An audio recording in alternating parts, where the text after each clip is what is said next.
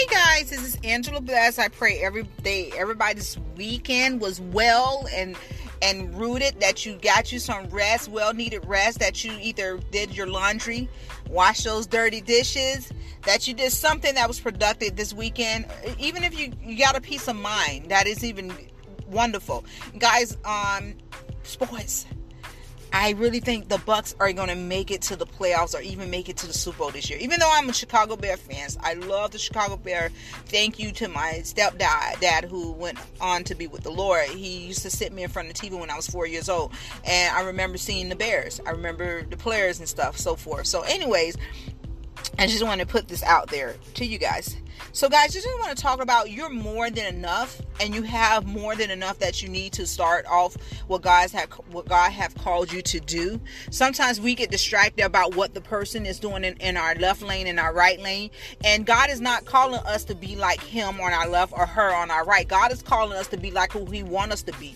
And I love a lot of examples that I use with like David when he was out with Saul when he was just a little boy, and they tried to put him on Saul's armor, and it didn't fit. And sometime in life, people will do that to us. They will put us in places that we do not belong at, only for us to either get sabotaged or for us to fall and start all over. So David had more than enough. God gave him what he needed. He already had what he needed, was the stones and slingshot that took Goliath off, and he took Goliath's sword and cut his head off. And you guys know the rest of the story. But listen, do not allow people to put you in a box. Do not allow people to allow you to do what they want you to do. God has given us a mind to think and a heart to love. God has given us ideals and inventions that he has poured into us. And yes, people gonna think we crazy. They gonna laugh at us. They laughed at Noah when he made the boat. You know, they didn't really trust Moses when Moses led them out of Egypt. You know, they was complaining and nagging. So, you know, you're gonna have those naysayers and those sincere and those that say they're of God and be talking about you behind your back. You're gonna have those cliques, and you're gonna have those people that's gonna rise up against you. You're gonna have people that's gonna leave your side. You're gonna have people that's going to try to come in and suck the living life out of you. But you have to discern the season for relationships also. The enemy only comes to take, to kill, steal, and destroy. Let me explain something to you. One thing I know about God, and I have always cried and asked God, when am I going to stop going through this test over and over again? And you know what God told me? When you pass it. When you pass the test. New devil, new level. If you did not pass the test, the devil's going to come back around again, but he's going to dress in different clothing. You know, so you have to discern the season that you're in. You have to discern if that person that's so-called your friend or family needs to be in your life right now, or you need to wait till you're mature to allow you to say no to certain things.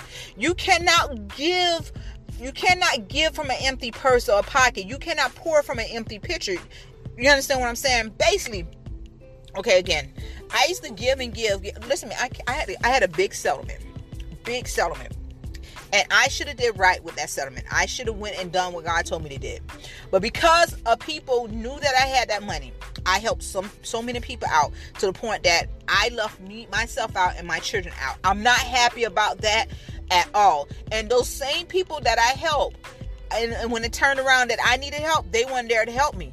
So I learned, and I learned my lesson from that. So God, I'm looking for another lump sum right away to come, and I will do right now. And I want my $1 million in 24 hours, just like I told you. You promised me. But you know, you live and you learn from what went on in life. So don't just sit down. Do not just lay there when you have went through all of this. You get back up and you try again. It's okay. Cry if you needed to cry. Men and women too. Cry, man. You can cry. It's okay. Wipe them tears out and keep going. You have to press through this season. You have to press through everything that you touch that God said that is yours. You have to fight for your blessings. It's going to be a time that God's going to call us to rest. But right now, while we're starting these foundations, while we're starting these businesses and these careers, while we're starting launching these churches, when we launching this lunches, giving our children to go on the right path, the attack's going to come, but and God will cover you. God will cover you. Psalms 91 I love Psalms 91. When you get a chance, read the whole Psalms 91. It's a protection prayer. He will cover you. He would cause harm. You would see the war happen all around you, but it would not come near your home or inside your home or within your children. We have to trust in the process. We have to trust in God. Despite of what's going on all around us, we have to trust. Angela, you make it sound so easy. No, it's not easy. It's a mind thing. You have to want to do right. You have to want to continue to go on. You have to continue to press on. What are you going to do when there's no one out there to support you besides God? What would you do then? What would you do if your children and your friends and family laughing at you because you started, I'm going to say myself, radio station where you're not bringing no money in, but I know what God told me? What if everybody in your whole life left you and you have nobody? Would you still give up? No, you continue to go. You continue to strive on. And God gonna bring you the right people that's gonna believe in your dreams, that's gonna pour into you, that's gonna bless you along the way. When it's gonna happen, I have no idea. How it's gonna happen, I have no idea. God said no man knows the time or the hour. So He's gonna do a new thing. You just have to trust in Him. You got to continue to strive on. You have to continue to press on. You have to, an athlete. I have the pleasure to interview a lot of athletes, and as I watch them, I'm gonna tell you guys right now, people be like, you be all hard and stuff. I'm not hard. I have a soft spot. I have a very soft spot in my heart, but I'm not gonna tell you what it is. But as I look at the athlete, as they train, as they endure, as their body go through so much twisting and turning, sweating, hot out there, raining, cold, they're not giving up because they believe that they can continue to go on to the next level, that someone's going to see them and they can get back to where they want to be at. But I'm going to tell you right now, God is going to do something better in their life. God's going to open so many doors for them because they're going through it. They're pressing through it. They're emerging. They're coming out their cocoon. They're being a butterfly. Guys, you can be butterflies too.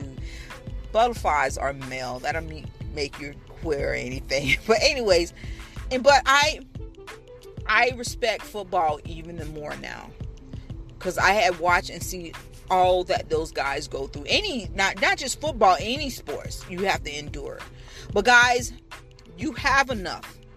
You can do it. And whatever God has poured into you and put into you, that's what He gave you to work with. Some of us going to have to work a little harder than others because our testimony is great and our blessing, the reward is greater than we can ever imagine. That cup is going to be running over that we're going to tell God, hey, stop giving us this, stop giving. But it's okay though. And like I told you earlier, and I told God, you got 24 hours to get my $1 million. That I had a vision of in life. But God, I always joke, I love you guys. I just want to see you guys do better. I want to see you guys rise to the occasion. I want to see you guys when it's all said and done and our assignment is done on this earth. I want to see you guys in heaven, and I want to hear God say, well done, my favorite servant. And guys, if you do not know Christ, I get to know Him.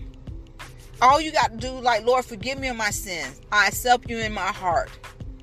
I receive you today as my Lord and Savior.